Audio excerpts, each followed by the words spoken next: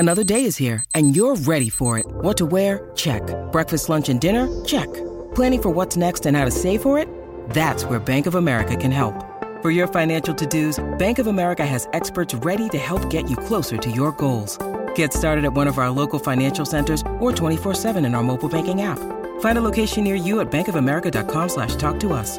What would you like the power to do? Mobile banking requires downloading the app and is only available for select devices. Message and data rates may apply. Bank of America N.A., member FDIC. When you need mealtime inspiration, it's worth shopping Kroger, where you'll find over 30,000 mouth-watering choices that excite your inner foodie. And no matter what tasty choice you make, you'll enjoy our everyday low prices, plus extra ways to save, like digital coupons worth over $600 each week. You can also save up to $1 off per gallon at the pump with fuel points. More savings and more inspiring flavors make shopping Kroger worth it every time. Kroger, fresh for everyone. Fuel restrictions apply. Think you know the Brooks Ghost? Think again. Introducing the all-new, better-than-ever Ghost 16. Now with nitrogen-infused cushioning for lightweight, supreme softness that feels good every step, every street, every single day. So go ahead, take your daily joyride in the all-new nitrogen-infused Ghost 16. It'll turn your everyday miles into everyday endorphins. Let's run there. Head to brooksrunning.com to learn more.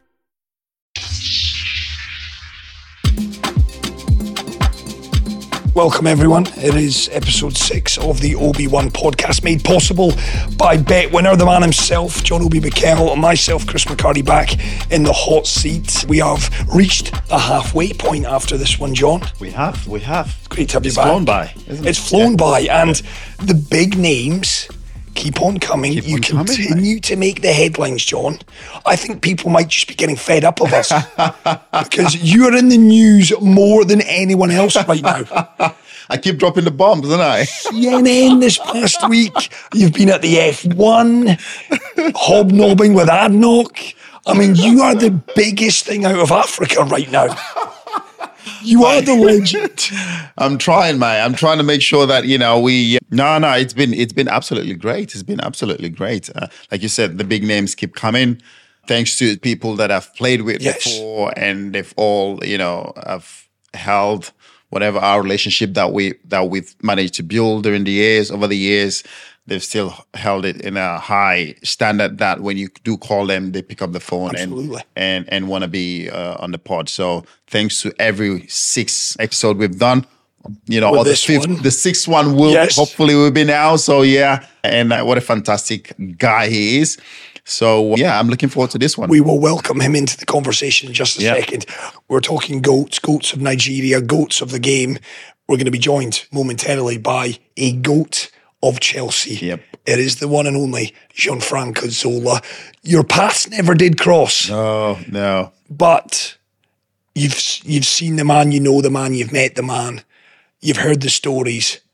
What a legend he is. What a legend he is. For the club, again, I always say it, the charity game. I didn't really know him. I've heard of him, obviously. I didn't watch him growing up that much. And to be honest, I didn't know what he's done for the club. Obviously, I heard about it. Yeah.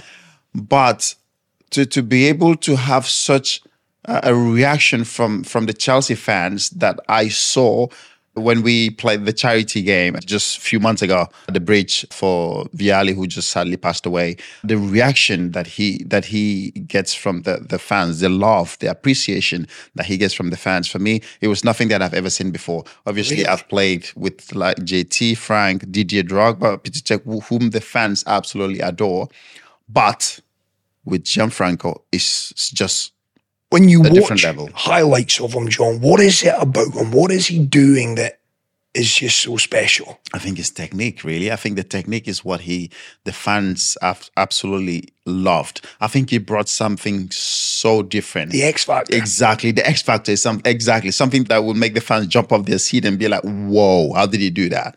The technique that he had, and coming from Italy as well, and bringing that a little bit of flair and technique and play with a smile on his face. That's something that, the British fans, the Chelsea fans, haven't seen before. But then he brought that, and they just all the other thing that took well with him. Dawned on me as well. I think, I could be wrong on this, but I think he's 5'6". Yeah. And when he joined Chelsea in 1996, Yeah. the Premier League was very much seen as the land of the giants. Yep. So for him to be one of the first diminutive maestros to come in and actually succeed. Yeah, you have to doff your cap to it says a lot about him. Obviously, I think when he first joined the club, I think everybody was doubting him if he can be able to do it in the Premier League. This is not the Italian league. This is the Premier League. The game is faster, tougher. The physicality of the game is much tougher here in the Premier League. But he proved everyone wrong. And I think also one thing that also helped, he was very smart. He played with his brains. He didn't need to be that tall a giant of a guy to be able to play in the Premier League. He knew he was a small guy, but then what helped him was the technique and the brains that he played with. He was very smart in the game, and he picked the right spot, the right spaces to get the ball and be able to then do what he wanted to do, which is play with flair and create chances and score goals. This is Mikel Obi, former Super Eagles and Chelsea midfielder, urging you all to sign up with BetWinner. BetWinner is a platform that offers sports betting, casino, and games. Also, you stand a chance in getting up to 200% bonus on registration. Remember to bet responsibly. What a player. And he joins us now. I can see his name flickering up on our Zoom. It is the one and only Gianfranco Zola. We welcome him in to the conversation now. Gianfranco, it's great to have you on the podcast. Lovely to meet you. No problem. It's a pleasure for me to be along with you. It's a pleasure, big pleasure. Thank you so much. I was about to ask John about his memories of you. What about your memories of John? Because it's important, John. You and Gianfranco, you've known each other. You're Chelsea greats, of course. But you never ever did play. You never crossed paths in your... No, we never crossed paths. I mean, I think when you say we are both Chelsea greats, he's more Chelsea greats. He's a legend. He's a legend. You're a Chelsea great. To put it in context, when we went and we played the charity game recently at the Bridge, so we were all on the pitch, but he was on the bench, but you could hear every time he stood up.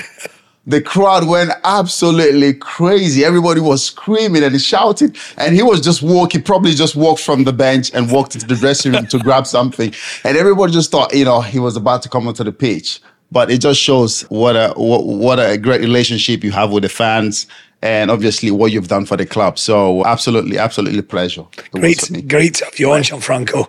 And I guess your kind of feelings and thoughts towards the man that's sitting to my right, Gianfranco, John Obi.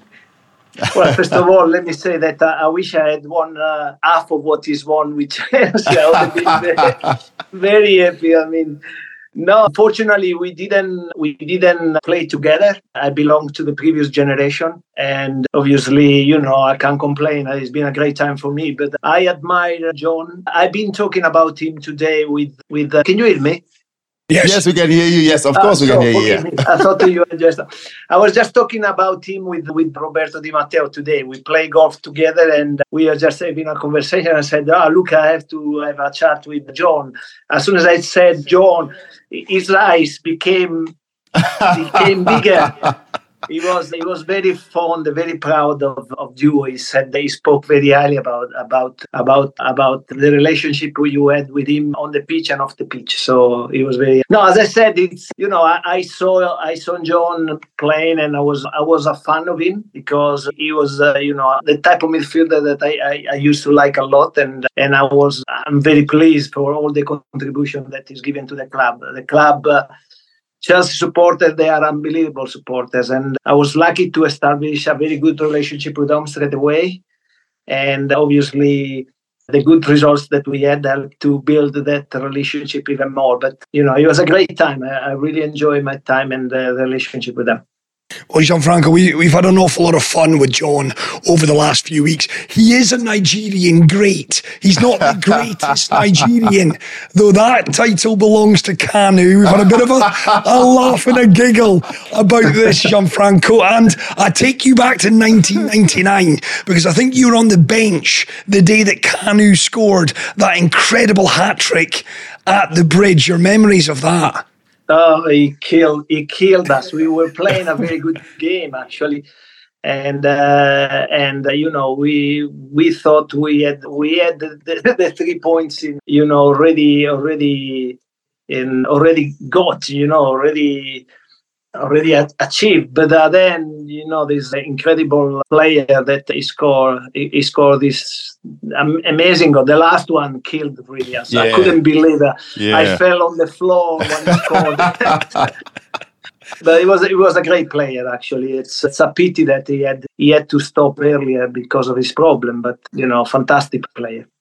We do jest, but Kanu, he is one heck of a player. Where is he now, John? Do we know where? Oh, what a player! What a player it was. I mean, I think that game we just talked about. I didn't watch the game, obviously, but obviously the game is sometimes the goals are still being shown in the Premier League. From the byline. Yeah, exactly. I mean, the last one, like you said, the one that he, just chopped it and then just back on the top corner. I mean, that was a great goal. It was just the way he played the game with such effortlessness. He just played the game with calm, cool. He was always cool on the ball. He was never rushed. Never. He was never scared. He had the ball on his feet. He knows he's not going to lose it. And every time I went back to play in the national team, because I also didn't get to play with him a lot. Just when I was coming to the national team, he was leaving. But to watch him play at a national team as well and to be able to play with him was absolutely a pleasure for me. He is absolutely fantastic player. He's still in Nigeria now. Is he? Yeah, he doesn't do much. You don't see him much. But what an absolutely legend he is and still was. And I jest, you are still better. You are still the great. I think the comparison is still there. Who has won more and who hasn't won more? But I still give it to him. I think he is obviously the number one. And Gianfranco, there's a link there because John talks very highly of Kanu. I've got to ask you about a man that I've had the pleasure actually of spending a bit of time with, no longer with us, Diego Armando Maradona, a player that you have said in previous interviews changed your life, Gianfranco. Talk to us a little bit about that friendship that you shared with El Diego. Well, it's, I was a very young player. I was 22 years old when I went to Napoli, and I was going from there was a third division league.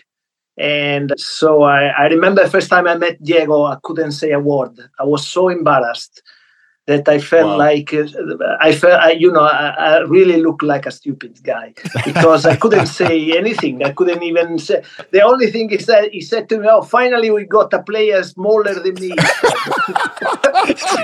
But apart from that, on a serious note, it was amazing for me. It was. Being a young player, and I was like a sponge, and so I wanted to learn, I wanted to get better, and in front of me, I had probably the best player of all the time. He was such a fortune for me to have him, but not only him, also Careca, another fantastic player. Yeah. So by every time I went to the training session, it was like going to a university, study. It was where you have all the professors and everybody. Oh, unbelievable! I tell you, John. I think what people they see of Maradona was just the tip of the iceberg. Because in training, it was unbelievable. I can't remember how many times we stopped the training and we start clapping because of what he had just done. It was unbelievable. And then there was one thing, we had to, mix the groups, when we had to play the football match. Yeah. And every time he was with Careca, the game was finished. It was already over before we started. You guys are going to lose for sure. No, the matter was how many goals we were going to lose the game. So, but what was he like? Was he like a friendly kind of guy, or was he like? I know sometimes you meet these players that they know how great they are. They know they're the main man. And some of them have a little bit of arrogance that they don't really speak to people. They don't speak to their colleagues. They just stay on their own because they know they are the main man. Is he like someone who's friendly, who jokes around, a bit of banter here and there, or he was just kind of on his own? I think many of my teammates, they always said about Diego. What they like about him was, of course, the player, because he was able to make you win games, but all of them, really.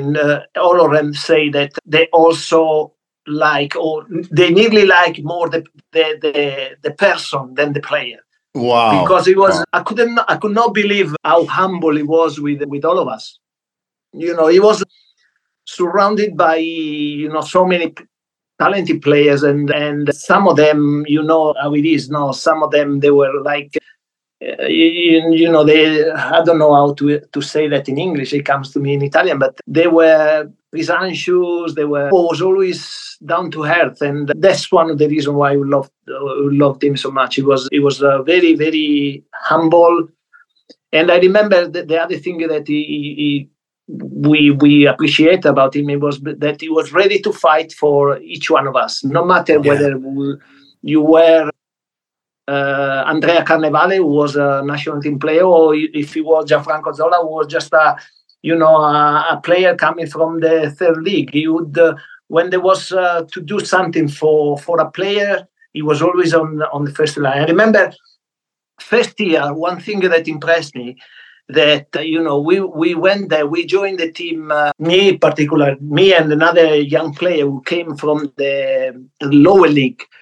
And so the club didn't want to give us the bonus for winning the league or winning the trophies. Wow! And so what he did, he went to the chairman and he fought with the chairman, and he obtained the prizes also for us. Wow! You don't see many. That's many amazing. Times. You don't see many times. You know what it's like. No, you don't see many times people like with this stature doing things like that. We had Roberto on the last episode, Gianfranco, telling us one or two funny tales about Paul Gascoigne and his, famous pranks. What's your Diego Maradona story? What's the story that you perhaps have never told anyone? What made Diego off the pitch? Well, it was very difficult to stay behind Diego off the pitch, to be honest. Off the pitch, you cannot stay with him.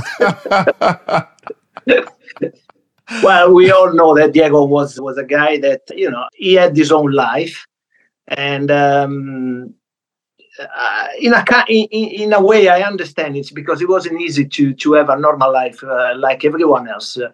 I remember going out, wherever we went out, he was always surrounded by people. He couldn't have his own life. So, he was, when he was on his own, he had his own life, and I don't think many of us, stay with him. I think if you ask me a particular story, I don't know. It doesn't come to me very easily. He is someone who still to this day, we had Victor Osimhen on the podcast a few weeks back, Gianfranco, and he says when you walk through Naples, Maradona is just everywhere. It is a city that still lives and breathes him, despite the fact that he's no longer with us. No, absolutely. I think the relationship between him and the city was unbelievable. Also because when he was playing for Napoli, he was always, on the side of the Napoli. He knew that there is a kind of rivalry between the south and the north. In Italy, obviously the north is the rich part and the south is the poor part. And a lot of people, they feel like they are forgotten by the state and by everyone, and they're always treated with no respect. And Diego was always on their side. He was always, playing football, winning games, are also, bringing, how can you say, supporting the problems that the Napoli and the south of Italy had. So, and the normal people appreciated that. They felt like, Diego was not only winning games for them, but also he was, taking their cause and promoting their cause. So they loved it. Diego was fantastic in this sense. Yeah. Well, John's got himself in a bit of trouble with the Napoli fans because John has turned into Victor Osimhen's agent in the last few weeks, haven't you? You've been talking up this move to Chelsea for Victor. Yeah, of course I have been. I think obviously we all know what Victor has done for Napoli. Yes. You know, had a great season last year. And if you ask anybody right now, you would probably say, is it the right time for him to move and go somewhere, come to the Premier League, where he can probably win bigger trophies, challenge for the Champions League and things like that. Because I think he's done really well for Napoli. And obviously the whatever happened last year happened. Was it earlier this year happened or this summer happened? Season, yeah. So there's been this kind of, whatever rift, between him and the management. But I think it's now sorted. I hope it's sorted and now he's happy again playing football.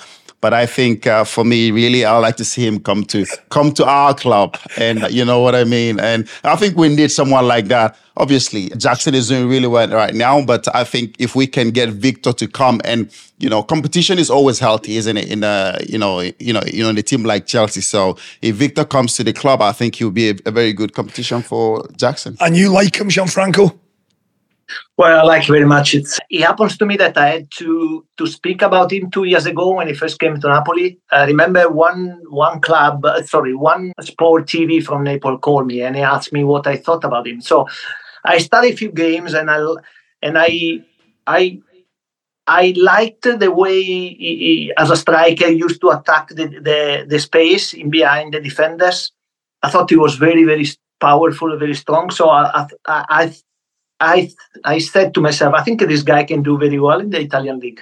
But I also noticed that he was lacking a little bit of control, technical, ability, the type of ability that Kanu used to have.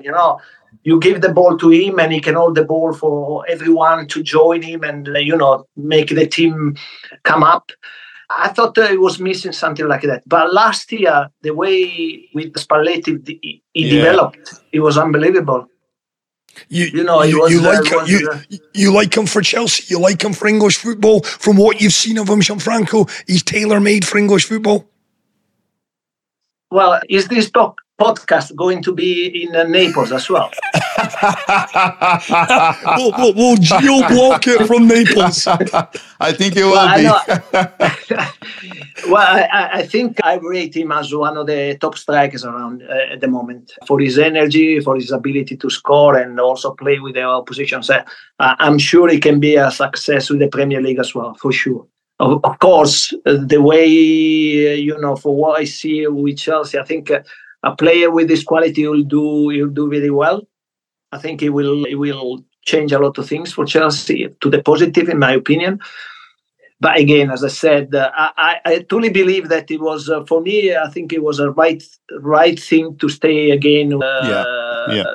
One more year with Napoli. One more year, yeah. Because he's, you need to. He's done extremely well. But what is more important is to confirm what you done the previous year. Yeah, that is, it's such an important thing when. Because after you've done so well, you are tested mentally and with the character, you need to confirm and do even better if you can. To do it again, yes. So I think it'll be a good test for him. Yeah. When you moved to Chelsea, November 1996 it was, Gianfranco, did you feel you were ready for English football? Was that a move that you pushed for yourself? Well, it's something that I wanted to do, for sure. It was in my idea to have an experience abroad. Probably I didn't expect to be that year.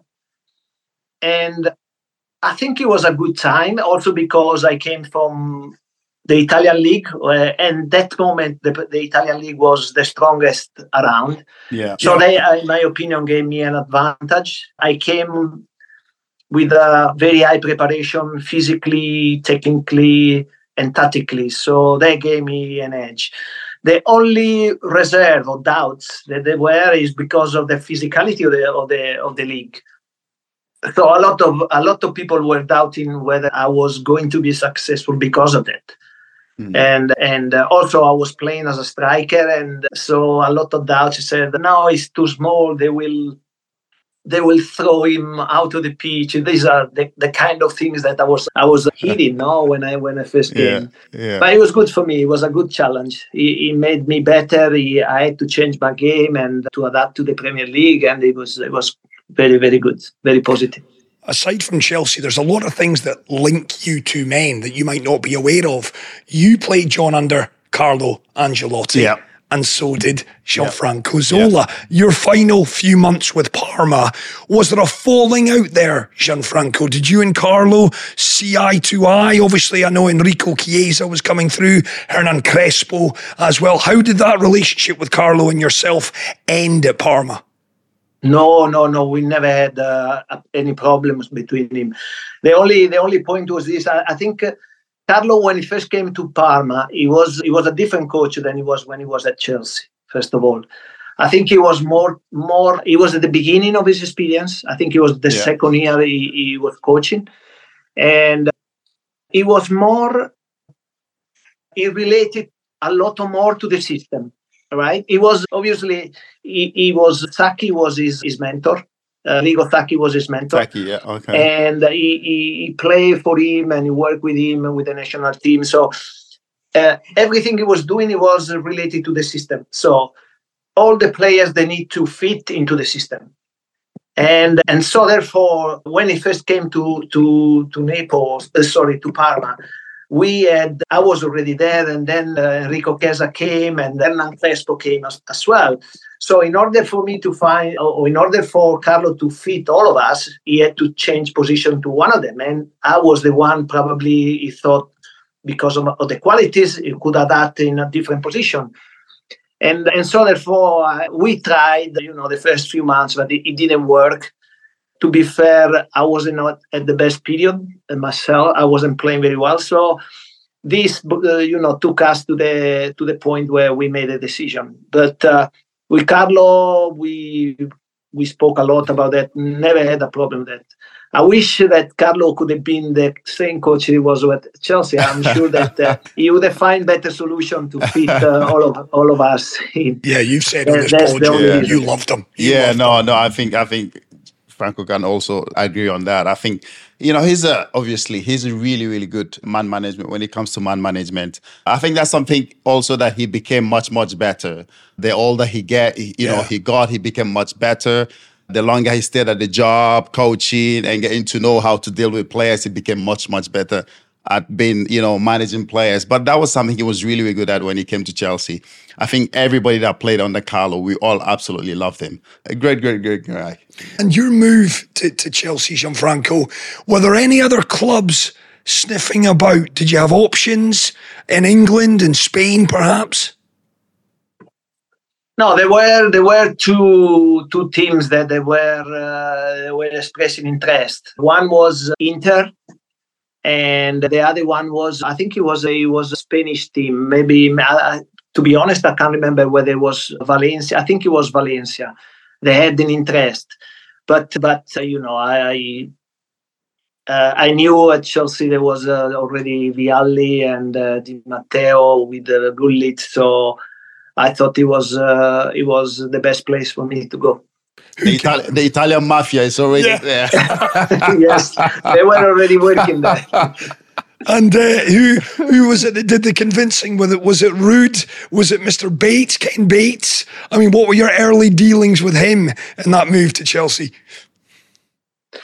No, a lot was obviously Di Matteo was already talking to me about that, and also Gullit spoke to me. So I think they were and also Luca. I mean, that was the reason why I chose to come to England. They were speaking so highly about the club, about their life in London, and they made a big difference. Right, we are recording this podcast on November 29th. I'm popping you on the spot here, Gianfranco. Do you know what you did exactly 26 years ago today? No, I don't have a clue. I don't even know what I was doing yesterday. So you need to help that's me on old that. age. I'm getting old. I'm getting old. That's old age. Well, I'll tell you this.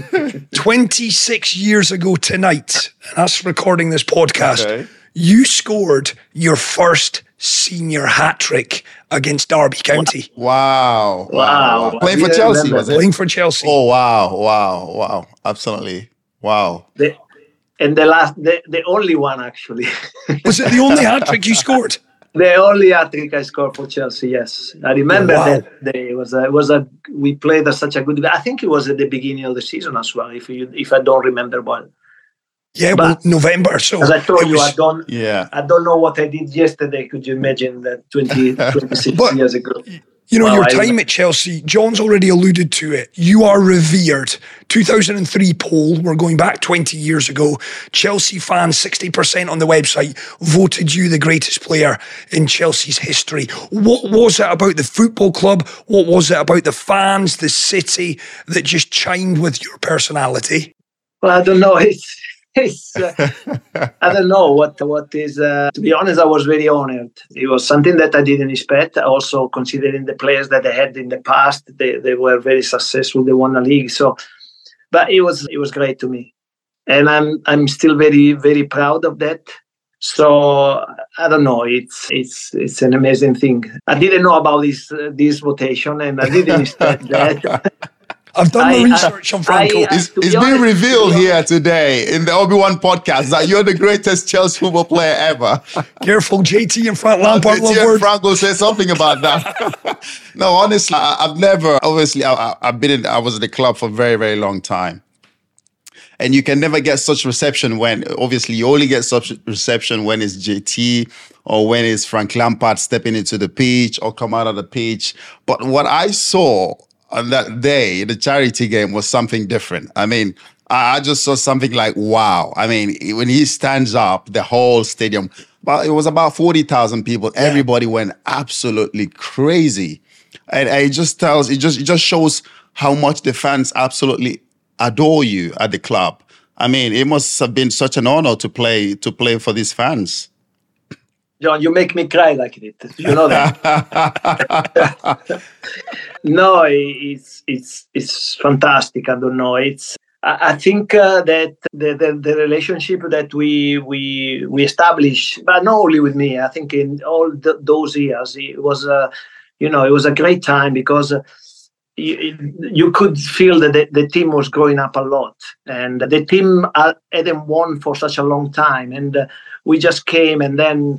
We won the FA Cup, and then we improved in the league, and then we won the Winners' Cup. So everything was going very well, and I think the relationship, grow. And in me particularly, they like my way to play. They felt that I was giving everything for them, which I did all the time, and the relationship became very, very strong, and still is. I have to confess, I was very emotional when we played the game, John. I didn't expect that reception, and I was so proud of that.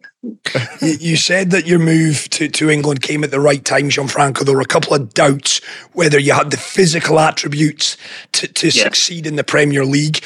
When you got there, did it surprise you at all? Coming from a defensive-orientated Italian game, the best defenders. Yeah. Came out of Italy for a very long time. The Nestas, Baresi's, Costa Curtas, Cannavaros.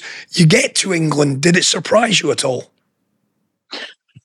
Yeah, no, it surprised me. Actually, I took the challenge. I knew that there were a lot of doubts about my physicality, not matching the physicality of the defenders. So, but I knew that the league where I was coming from was defensively wise was unbelievable. So I developed a lot of skills, not only technically but also tactically. I knew what to do, and especially the first year, I took a huge advantage when I play as a striker.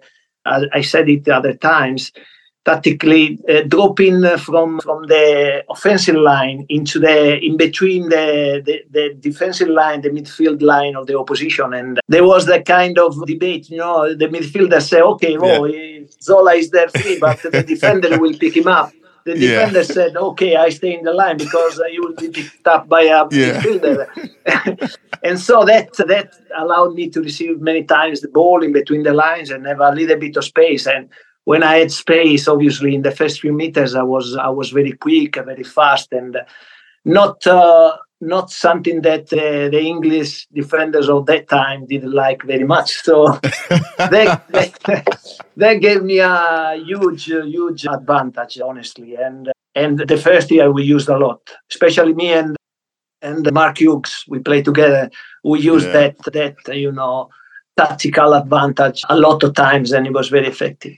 I can just see it now. You and JT arguing who's picking up. Yeah, Franco, is it you or is it JT? No, definitely. I think I know exactly what he's talking about. Obviously, I think back then a lot of clubs teams weren't paying so much attention on that position, and so you probably took advantage of that, because then, as time goes on, that position became very, very vital now to all the Premier League clubs. And that's why that position is very, very vital. Like you were just speaking, I can remember my best highlights of you. I still watch it today sometimes on TV. It's been shown. The one where you chopped, was it Jamie Carragher? I think it was. Jamie Carragher. Chopped him a couple of times, and he was on the floor. I think every time I watch that, for me, it was. And then your mate Danny Murphy's the third one, and he chops him again. I mean, that was the technique. That was the technique you had, and you brought to the Premier League. I mean, that was absolutely amazing to see you do that. John, he deserved that, because I cannot even tell you how many times he kicked me on the pitch. So that was my revenge. The only thing that after that I had to leave the country. That's the only thing. Well, just on that, I don't think Jamie will be the answer to this, and I'm not being harsh to Jamie. But in England, Gianfranco, who was the defender that gave you the most problems? The defender that you just hated coming up against? I think when you had to play against Arsenal, the back four of Arsenal with the famous back four, it was a nightmare. Adams and the others, Martin Keown.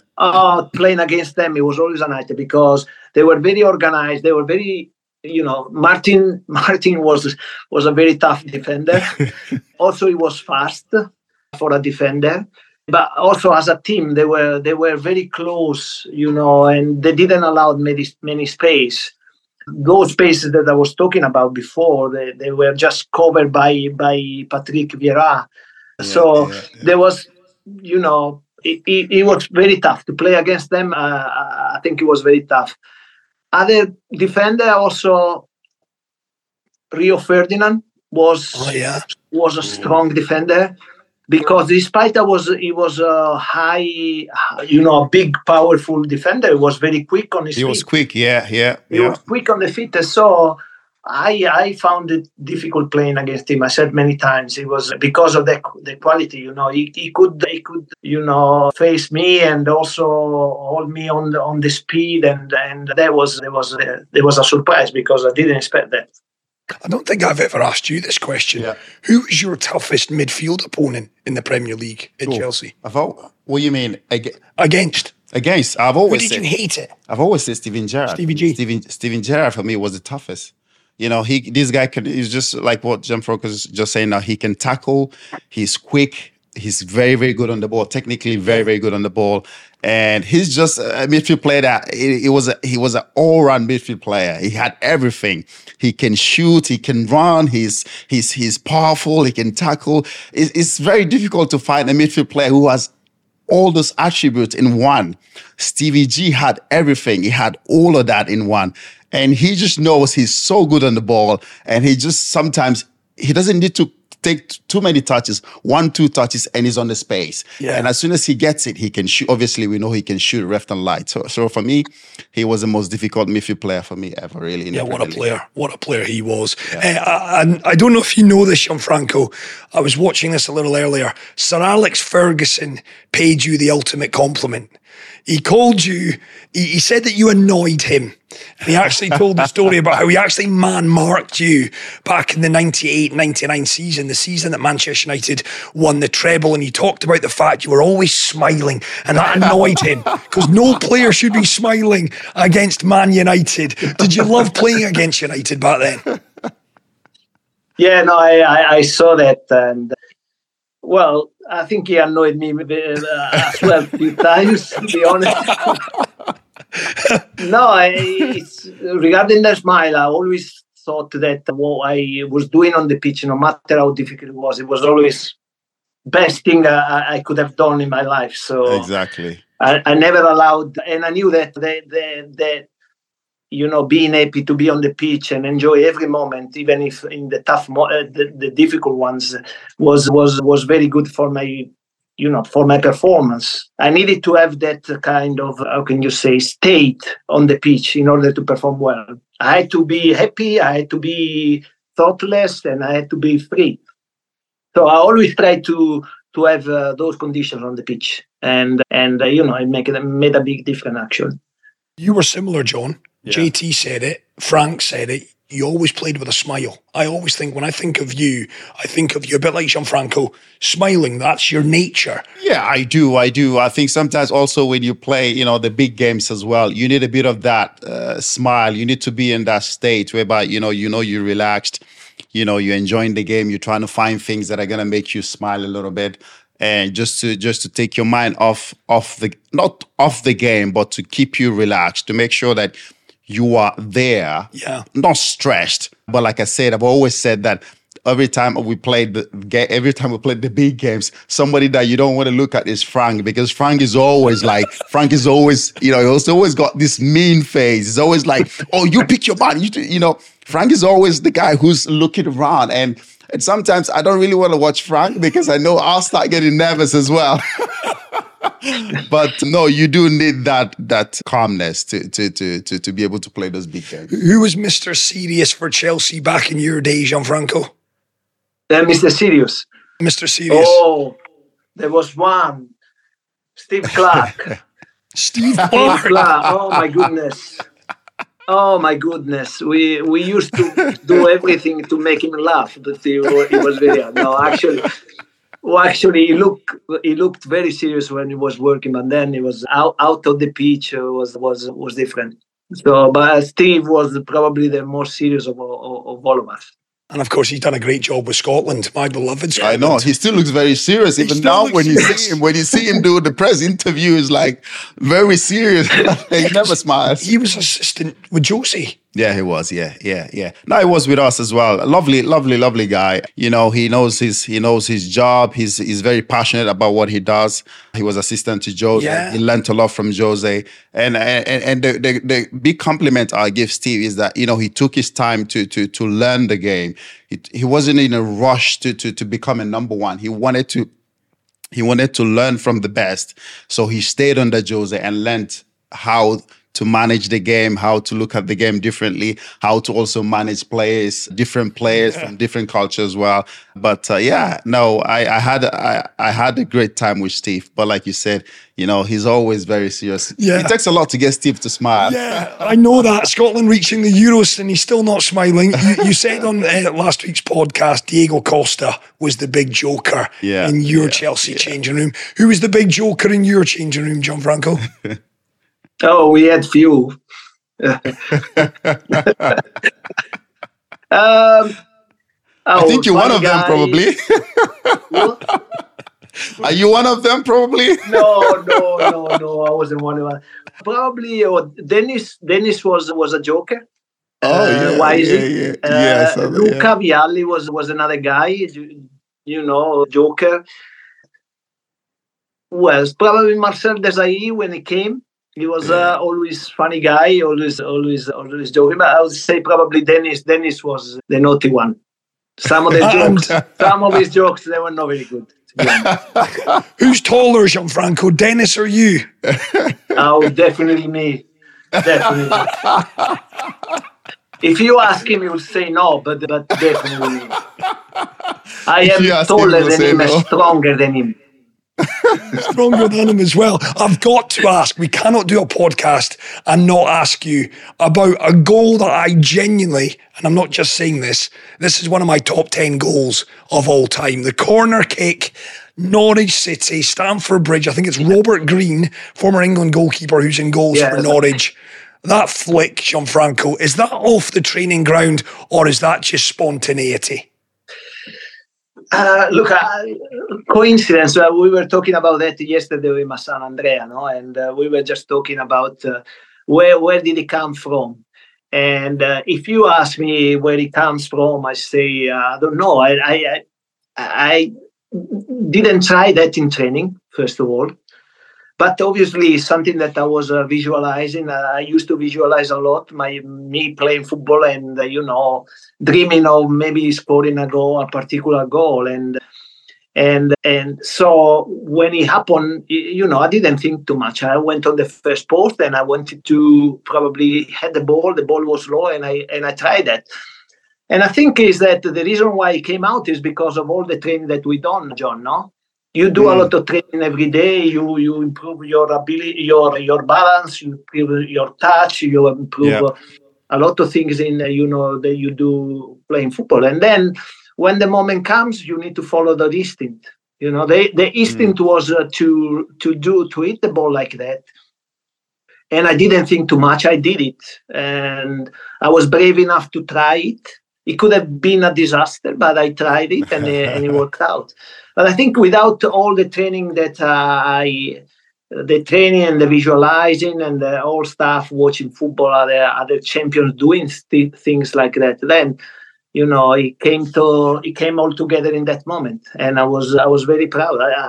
Honestly, I didn't know that the ball went like that, and I hit the ball in that like that until later on in the night I watched it on TV, because I wasn't sure that that was the you end. You couldn't believe it. No, I could not believe it. But it wasn't planned. It came up, and the only good thing was because I didn't think too much. It came to me at the moment, and I did it. No, I think exactly. I mean, I can understand. Sometimes when you, as a football player, you the trainings that you do, and when those moments come, you do things off the cuff, and then once you do it with the instinct, you just see that it works perfectly well. But it comes from those hours that you've put in training, because you've trained so much, and you've become fitter. And your technical ability as well has become much better. So when you try things that works out really well, it's not just by chance. It's because you've put in the work to do it. And then because you've put in so much work to do that, and when it happens, it's just perfect. Just to be clear though, John, if you're trying to do what Gianfranco's done, you're pulling a hamstring. Come on now. I'm pretty sure I will pull my hamstring. That ball's been through your legs. Oh, but it just shows the technical ability that he had as well. Absolutely. I mean, playing. What a goal. What a goal it was. This is Mikel Obi, former Super Eagles and Chelsea midfielder, urging you all to sign up with BetWinner. BetWinner is a platform that offers sports betting, casino, and games. Also, you stand a chance in getting up to 200% bonus on registration. Remember to bet responsibly. I read an interview, Gianfranco, 2003. You've been at the club 7 years.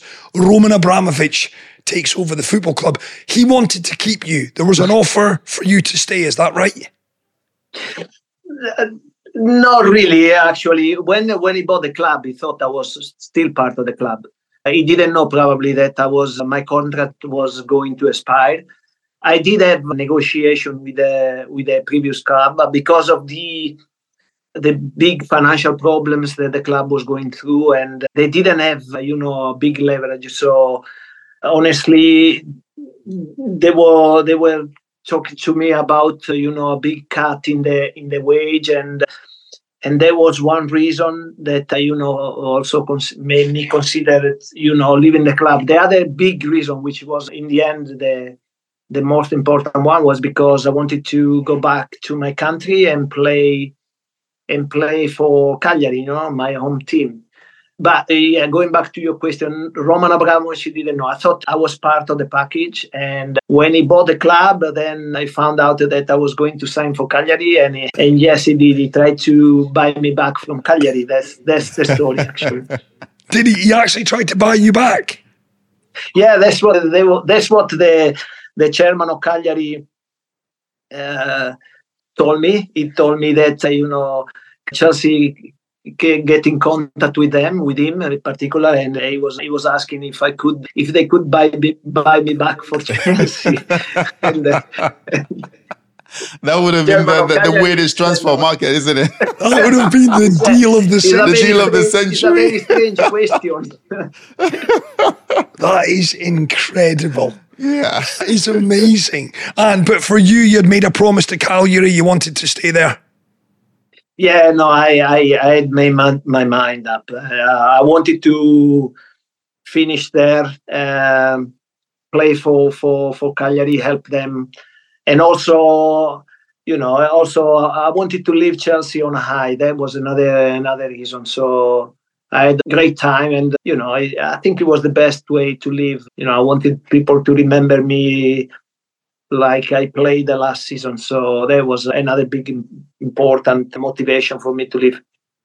I've never asked you this, John. Have you ever been tempted by management? You're still a young man. You're actually younger than me.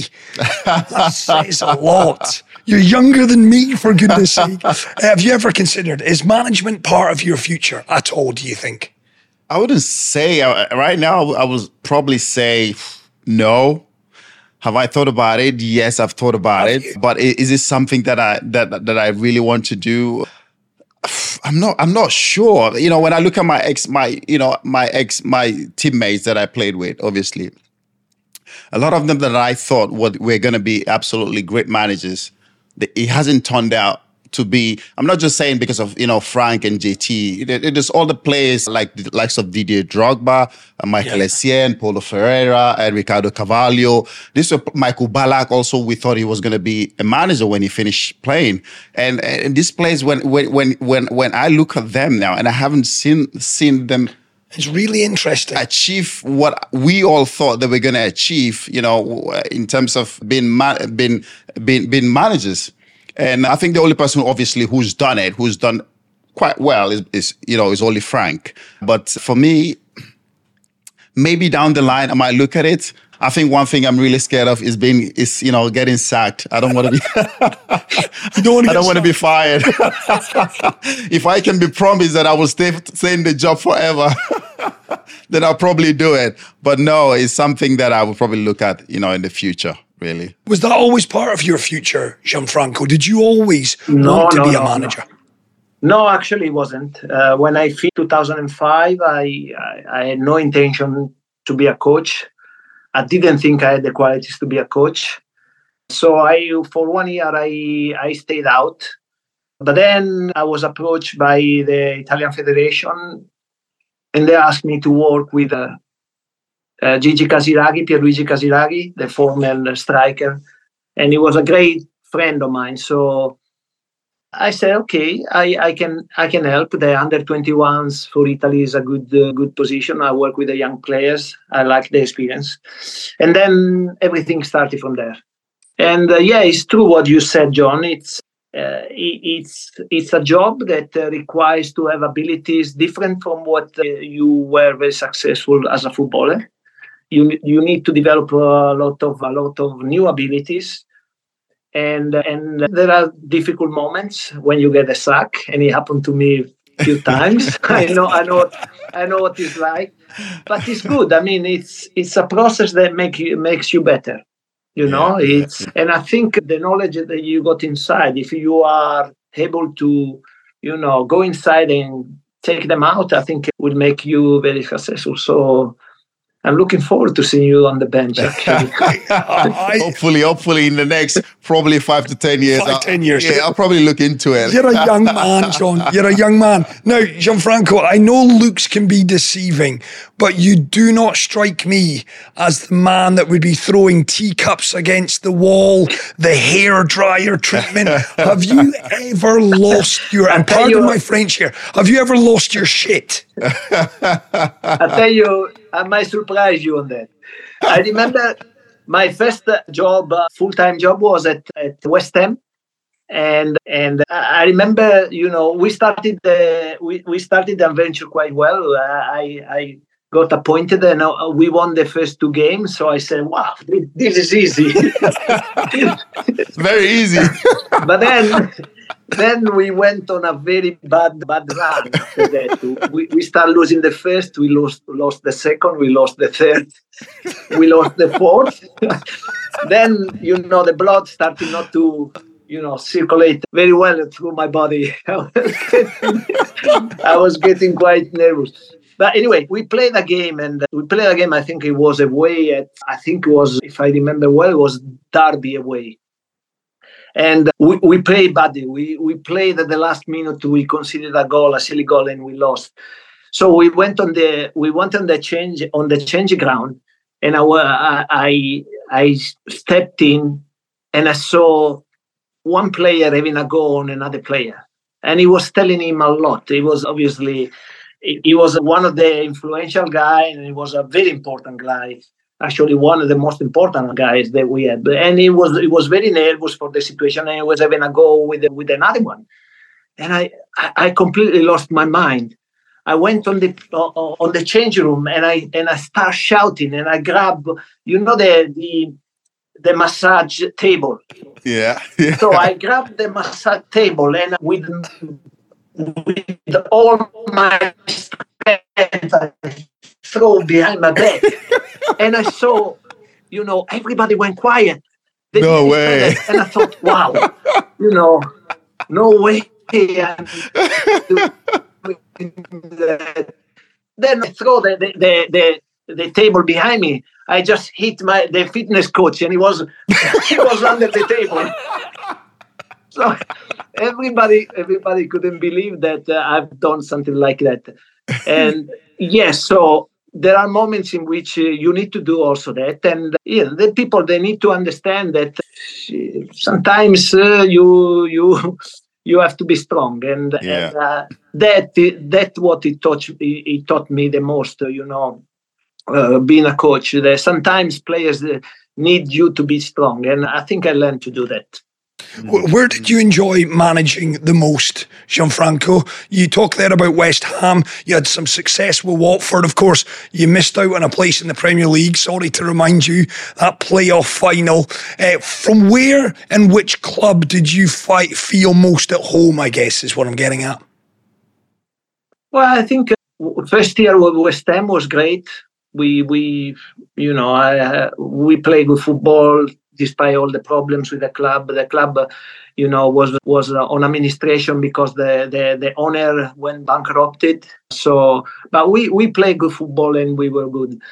I really enjoyed, to be honest, first year with Watford.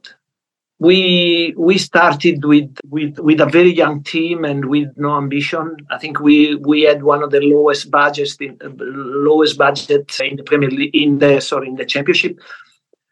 And we really did very well. Apart from that, we play such a good football that I really enjoyed it. Sometimes it was like me being on the pitch, and that was very important.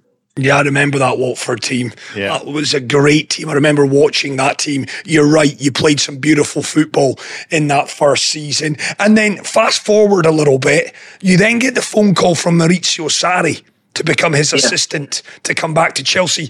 Talk us through how all of that came around. No, that was a surprise, actually. I knew that, one day I think I received a phone call from my agent, and he said to me, I think, Maurizio is being contacted by the club, and there is he would like you to join him in his coaching staff. And that was great, actually. It was a big opportunity for me for 2 reasons. Obviously, because I was going to be going back to Chelsea. That was the first one. And the other one was Sarri was a coach that I like a lot. I remember I used to call him every now and then to ask about his coaching, and he was always very kind to me. So he was great, and I was very pleased to do that. He replaced Sarri, a man that we haven't actually talked all that much about on the podcast. Yeah. Antonio Conte, John. Yeah. You didn't really see eye to eye with Antonio. No. We didn't really see eye to eye. Obviously, I think before Conte came into the club, we all kind of knew about his way of management, his strict way of management, the Italian way of his style of management. And for us, we weren't that really. Let's put it this way: we never really kind of had an Italian kind of manager. I think there also was a talk about Fabio Capello coming, I think, way before that. Yeah, and we weren't really having the feeling, of an Italian manager. So when he came into the club, and then the whole story about me. So obviously he gave me this option of either I go to the national team to represent my country for the under-23 Olympics, or stay at the club and do the preseason, which he just came into the club. So he gave me this option. The club kind of gave me this option. I knew where the option came from. Obviously, it came from him. And I decided, you know what? I've never represented my country at the Olympics. I want to do that. So we had the conversation, me and Michael Emenalo. It's like, listen, it's up to you. You've been at the club for a long time. You can decide. You've got 1 year left in your contract, really. So decide and look at it and see what you want to do. So I finally made the decision that I will go to the Olympics to play for my country, to represent Nigeria. So I did that, came back, and that was it. He never looked at me. We never saw eye to eye. He sent me to train with the reserve team. And after he did that for a couple of months, he thought, you know what? That punishment is not enough. No. Now he's going to train alone. So I started training alone for like 6 months. Every day I was just running for 6 months. Away from everybody, alone, until I left. Yeah, so that was my... That was Antonio Conte. Exactly. So thank goodness for Gianfranco and Maurizio Sarri when you guys came into the club. And Gianfranco, I was a huge fan of Sarri, like you. What he did at Napoli, his background, he's got a background in banking, hasn't come through the traditional way. What was he like? Did he get enough credit, in your opinion, from Chelsea fans and maybe fans of English football? Well, I think they really like him at the beginning. Then they had a few question marks, especially during the Christmas time, where we had a big drop in our form. But then towards the end, we came alive again, and we won the European Cup against Arsenal. I think that, in my opinion, the supporters didn't see the best of him, because Maurizio is a type of coach that is very intense when he works tactically, and is very disciplined, and it requires a lot of attention. And the best of the team, the best of himself, the team gets the best out of him. Not the first year, in my opinion, but the second year. Because he works a lot on repetition, and John knows. Yeah. It's like Conte as well. Yeah, it's like Conte. Yeah. Exactly. He was every day the same thing. Yeah. Boom. Yeah. So the players, they got a certain moment they were a little bit fatigued mentally as well, and so I think when you get into the routine, then you get better. Everything becomes automatic, and the performance improves a lot. So I think that he hasn't given the best, but despite that, anyway, the year we were there, we came third in the league behind City and Liverpool, and we won the European Cup against Arsenal, playing beating them quite well, and I think it's been a positive thing. But in my opinion, and I told Sarri as well when he left, I said, you are doing a completely wrong thing. I think the best for you is now on to come. But obviously he wanted to go back to Italy and didn't happen, but it could have been much better.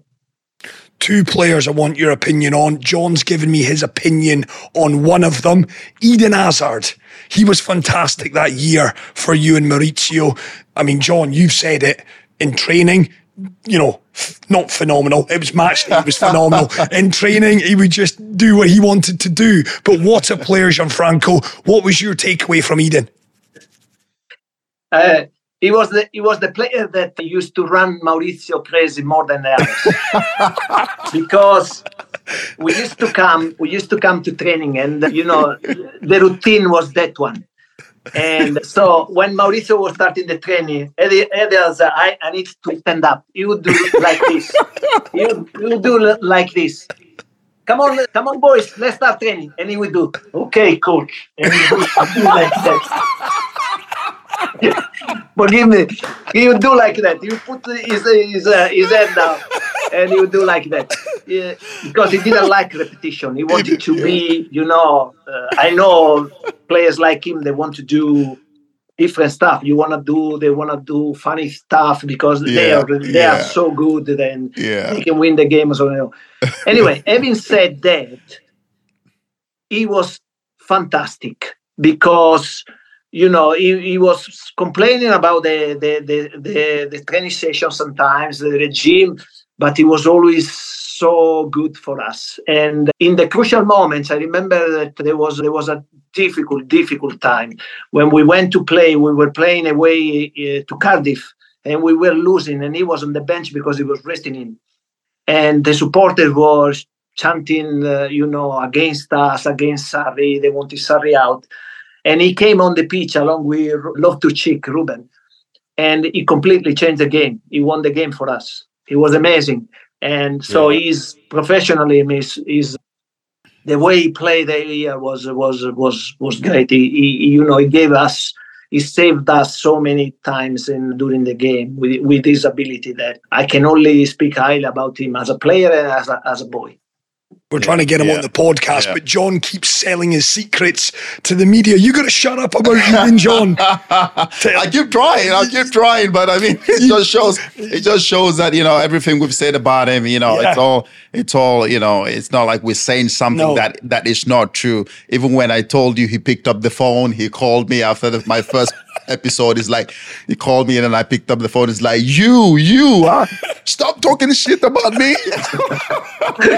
I'm like, no, Aiden, we're not all talking shit up. We're all saying how good you are. You didn't put in so much effort and you are this good. Imagine if you did put a little bit of more effort, how good you would have been. And he definitely agreed. He said, listen, I know, I just enjoyed playing football. For me, football was just enjoyment.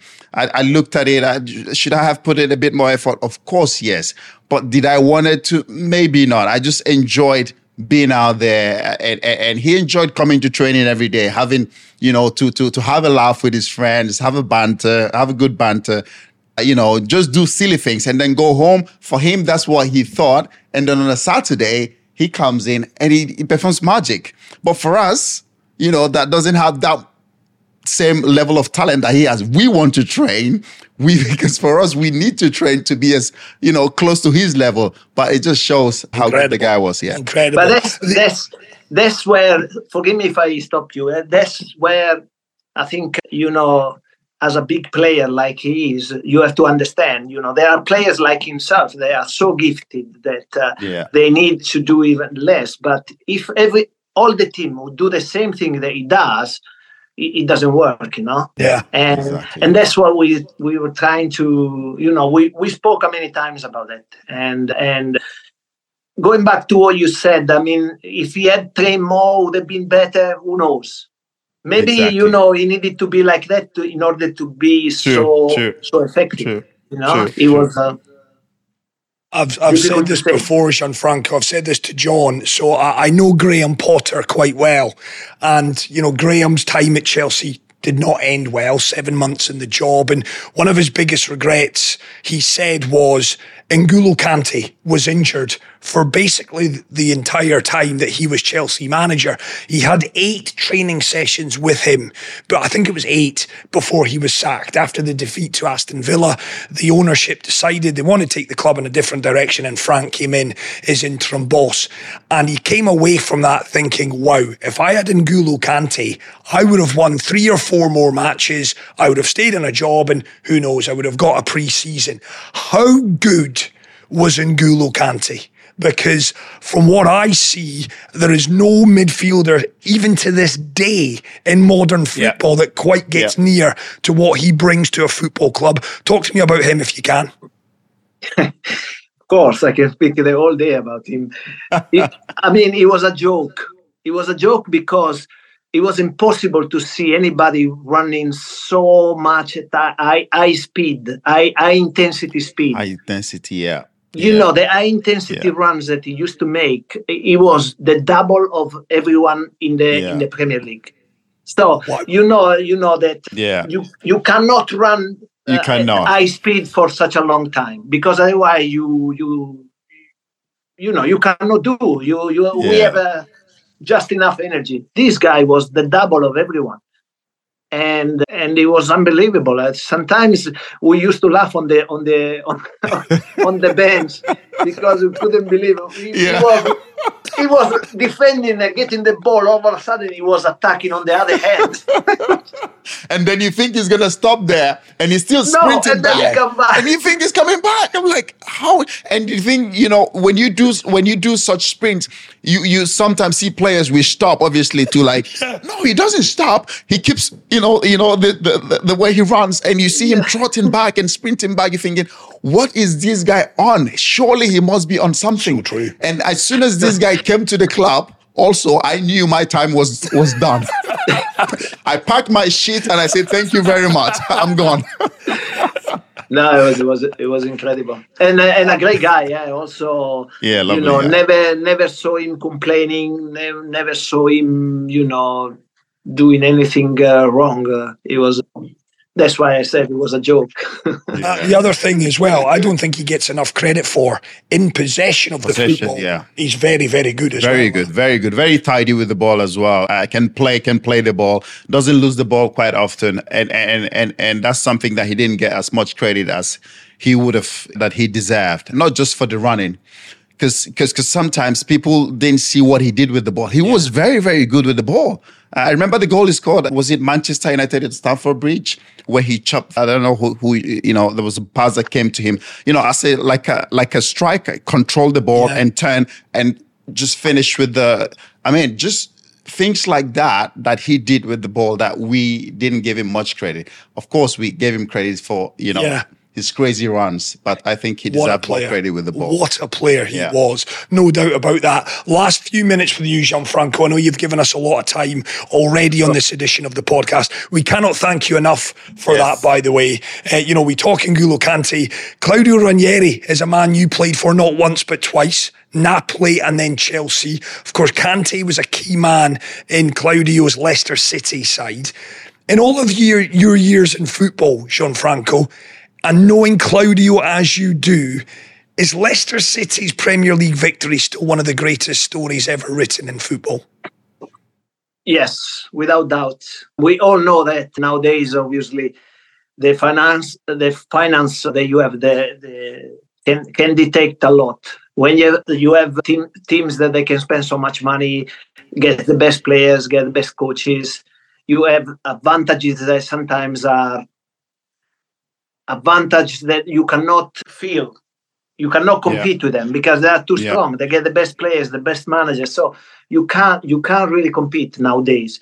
Before you could do that because we have so many stories of teams that they win the league, even if they are small teams. I can tell you Verona, Cagliari many years ago and others, But nowadays it's so difficult, and so what they achieved with Leicester was amazing. Honestly, it was amazing. They had some young, incredible players like Mahrez, like Vardy, like Kante, and many others, Drinkwater, and many others.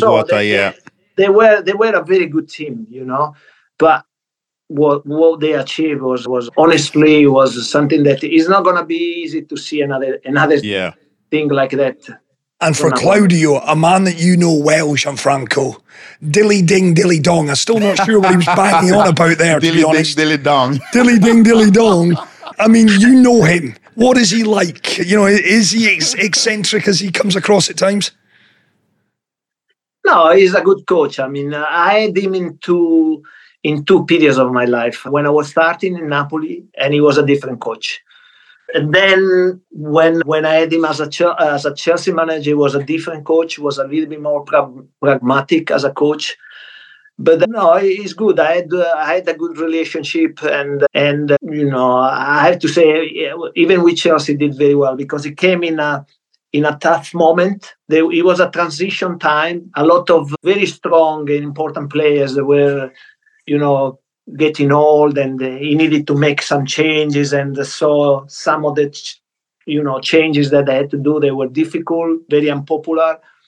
But in my opinion, he dealt well with all of them. He showed that he was a good coach, and he did very well for Chelsea as well. Yeah, the Tinker Man, as he was known. Yeah. Now, we can't do a podcast with you without talking about a man that we talked about to Roberto on the last edition. A very good friend of yours, no longer with us, Gianluca Vialli. Roberto told us a wonderful story about Luca's OCD, and that you and Roberto loved moving his magazines and his books on his coffee table. I mean, your memories of Gianluca, your own personal memories of him. No, great memories. When I first came, we used to go, especially at the beginning, we used to go out for dinner a lot because he was talking me about the club, about the supporters, about the Premier League. So he helped me a lot on that. Also gave me a lot of advices how to leave London and many stuff. I remember many times he used to come to my house and have dinner with my family, so we had great times together. It's a big loss. It's too early when he left us, and sometimes I still don't believe that he is not here anymore. But all I can say about Luca, he wasn't a normal person. He was one of those people that you can see they have something, something more than the many others. A lot of knowledge, a lot of personality, a lot of charisma. And, it's been a big fortune for me to have met him and to have had as a teammate and as a coach with Chelsea. So great character.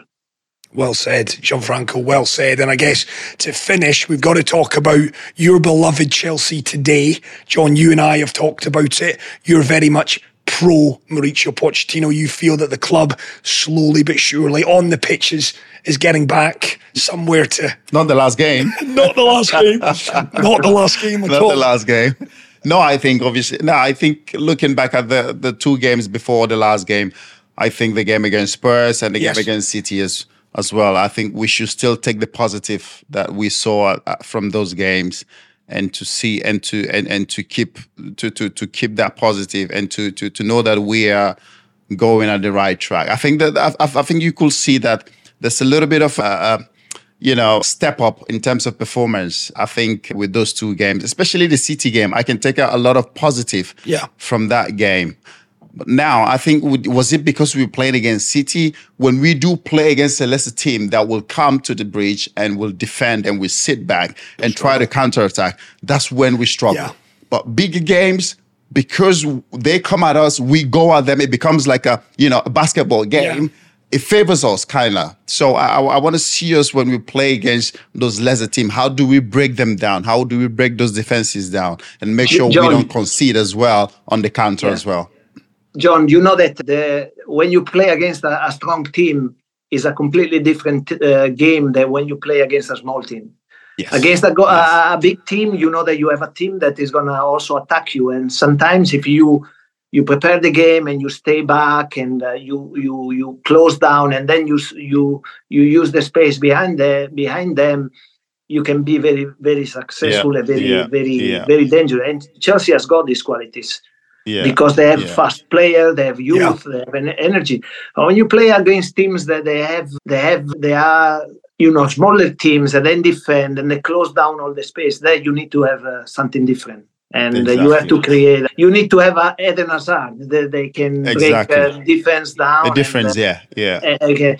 And I think that's where Chelsea will need to focus because, they need to get better on this. Because many teams are smaller than Chelsea and they will defend against them. And they need to know how to break them down. If they do that, then, they can become an important team again. But as a Chelsea fan, Gianfranco, you like Poch and you think he is the right man for the here and now? I think he's the perfect manager for us because he's worked already before in situations like that. He worked with the teams that they were young, with a lot of potential, and he made them very good teams. So I think he's the right man. We need to understand that a team is not formed in 1 week, 2 weeks, or a month. It takes time. And we had a lot of players that they came in, a lot of new players. Every window, there are always players that come in. The point is that when a lot of players they come in, they need to fit into the system. They need to gel with each other. It's a process that takes time. It takes time. But we cannot doubt the abilities of Maurizio. He's very, very good coach. Yeah, I think also now that the game has become much more about result. Yeah. Here now, I think I'm quite scared. I don't know these owners, but I think also Roman also was a bit ruthless as well when it comes to that. That's why we kind of won a lot of trophies like we did. But it was different with our time because no matter what the changes that happened on the pitch, the spine of the team was always there. We always had the spine of the team. You had the know-how, no? Exactly. So whoever was coming had to buy into what we have because we already have it. But this team is such a young team. The experience is not there. So my fear is that will he have that much time? Will these new owners give him that much time to be able to achieve what he will achieve with this young team? Because I think he will achieve what he wants to achieve, but will he get the time? Yeah. Do you think he will, Gianfranco? No, I think it's. They asked me a few times at the beginning of the season what I thought, and I remarked that for me what was important was to keep the expectations down. Because if you have a new team, a young team with a lot of players that they came in young, they need experience, they need to. And if the expectations of everyone are the same, that because of what has been Chelsea in the last 10 years, then you struggle because they will be looking to win the league straight away, and that won't happen, unfortunately. So I think if the supporters they are as good as they are normally and they are patient behind this team, then everything will come together. I'm hearing good things about Christopher Nkunku. I know he's back in training, spent big money from RB Leipzig. I'm hearing good things about him. He could make a difference in the final third just to unlock those defences, that low block, those teams that come and sit in. Are you a fan of Christopher Nkunku, Gianfranco? Well, I saw him. I haven't seen him playing live. I saw him on TV, and I like his ability, his quality that he's got. Certainly he can help the team, but I think the whole team has to step up a little bit. As I was saying, especially in those tight games, they need to find more resources. They need to find ways to, break those defenses down. Because once they learn to do that, then it will be, also the trust in themselves, and it will be better, and it will improve so many things. Well, what they need is. They need a Gianfranco Zola. That's what they do. 26 years ago. That's what they need. Do you miss it, Gianfranco? Do you miss it? Do you miss pulling on the boots and doing what you did for 20 years? Well, of course. I mean, it's when you, and John can tell you, when you stop playing, it's like a part of yourself is dying. Yeah. But it's okay. I missed it, but I'm happy on my time. I'm happy with the experience of everything football has given to me. So no regrets. No regrets. And I guess the final one, your message to not just Chelsea fans, but to Napoli fans, to Parma fans, to the fans that chanted your name. I mean, when you bump into them in the street, whether that's in London, whether it's, over in Naples, what do you say to the fans that still adore you to this day? No. The thing that I can tell them from my heart is thank you. Thank you, because I was a player that needed their support. I love the enthusiasm of the jet. I wanted the people to say, wow. and their closeness. They gave me the energy to train hard every day to be better and make them smile and enjoy what I was doing. So thank you very much for all the support that they gave me. What a legend he is. What a legend you are, Gianfranco. Well, we'll have to say thank you so much to you. It's been an absolutely pleasure. It certainly has. And I'm told a little birdie tells me that you're off to Mauritius soon to play a charity golf tournament. Is that right? It is right, actually. Yes, we are going there to play, obviously, golf, have fun, but also to raise money for charity. And my charity is a very important one. Is the hospital in San Raffaele Hospital in Milan for the sclerosis, multiple sclerosis research. So I'm quite looking forward. I hope I can get more money than this year. Well, listen, I'm told, and I've played a bit with Robbie Fowler. He's going to be over there. I'll tell you now, Gianfranco, his golf game is very good. It's looking good. So you're in for a real battle in a couple of weeks.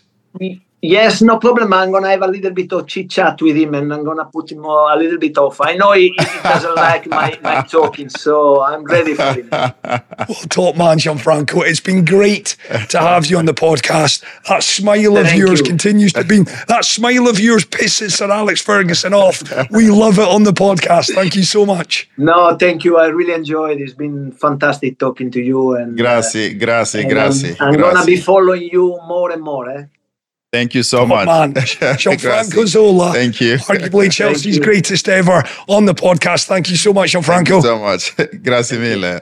Thank you. You're just showing off your Italian to Gianfranco. Grazie mille, perfetto, ciao.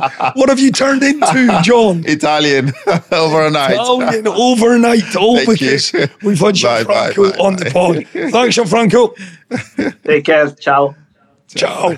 What a legend. What a legend that man is. He's right up there. He's top of the tree. Oh, he is good, isn't he? Yeah. He was ace. Yeah, he was. And you were worried. You perfected your Italian thinking that man's English wasn't that good. His English is better than you and mine put together. How much more Italian? Give us more, John. What else? I don't have any more. Grazie mille. Perfetto and ciao. Grazie mille. Ciao. Tutto bene. Tutto bene. That was Gianfranco Zola on the OB1 podcast, made possible by BetWinner. That's 6 episodes in the can now, John. Yep, that's it. I mean, how the heck? Exactly. I'm just going to say that. I mean, we just thought it was like yesterday.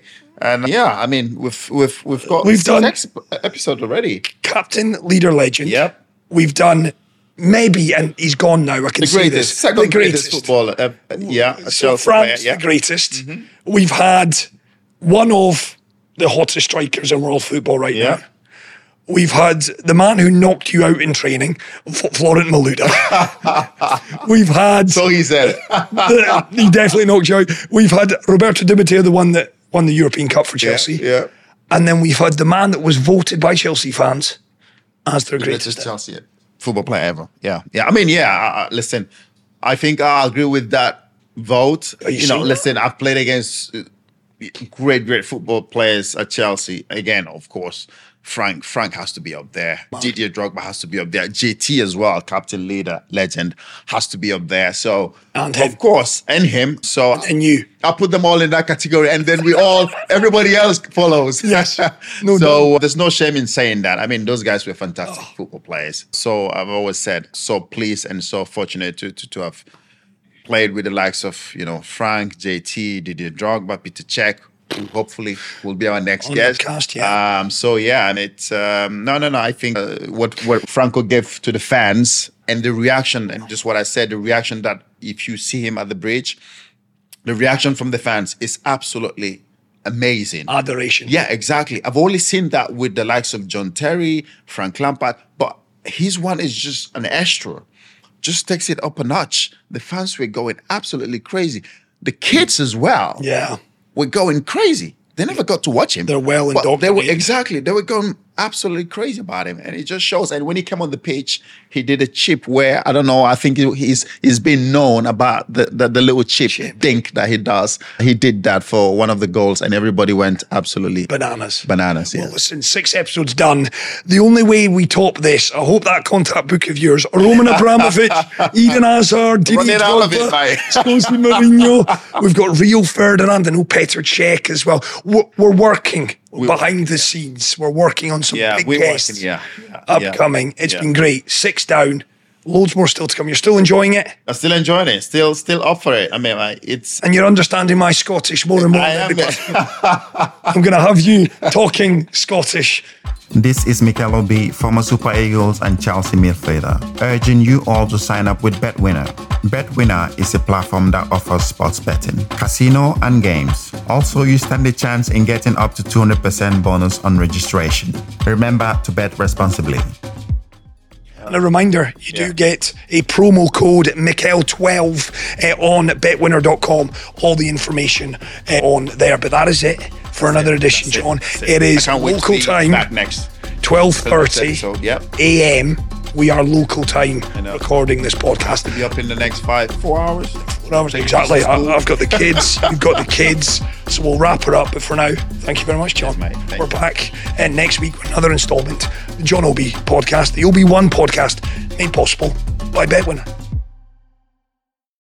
Sports Social Podcast Network.